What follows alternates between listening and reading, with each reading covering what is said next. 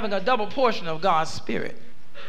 And you know, a lot of us say, well, what do you want a double portion for? Lord, Elijah had a double portion of Elisha's Spirit. And, oh, God, if I just had Elijah, I'll be all right. But Elisha. And you say, God, I could work miracles. I could do all kind of healings. I can tell Jezebel what to do. Mm-hmm.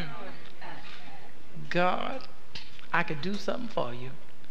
I could do great, great, great, great, great, great, great, great, great, mm-hmm. great, great, great, great, great, great things. If I just could be like Elijah.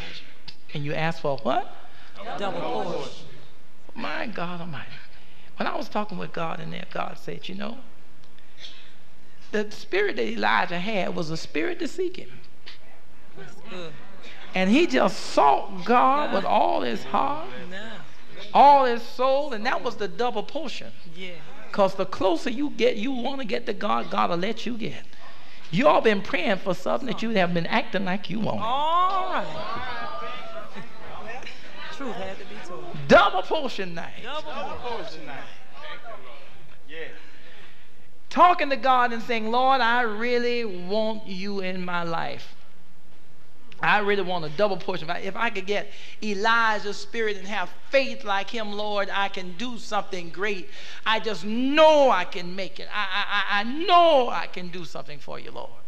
Just give me a double portion. And all of you want the Lord to give you without your seeking.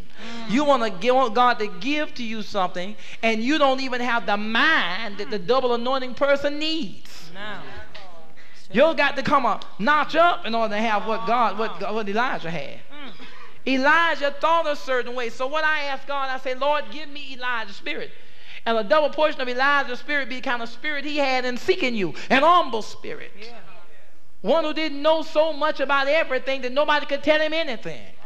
He was a person who sought God and didn't mind helping somebody along the way. Somebody said, well, you know, I really want to do all I can do. And you know what? I pass by paper on the floor sometime, or drink can on the floor in the wrong place. And I see people pass by, and I can't stand to pass by anything like that. Somebody who walks by and says, Brother Porter, it's just so much. Man, what anything for me to do? And they can look around and look at the floor and see it's dirty.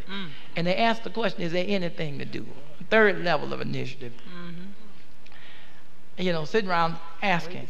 You don't see needs. And when you don't see needs, how can you see God? As you work, you ought to see needs. As you play, you should see needs. Huh? As you relax, you ought to see needs. And definitely as you think, you ought to see needs. I see my needs, and I love, and I want to be loved, and I like moving around. I like people. I see it. And I need to be that to see it every day. I have a need for that. I have a need to be clean. I have a need to smell clean. I have a need to help people. I have a need to touch.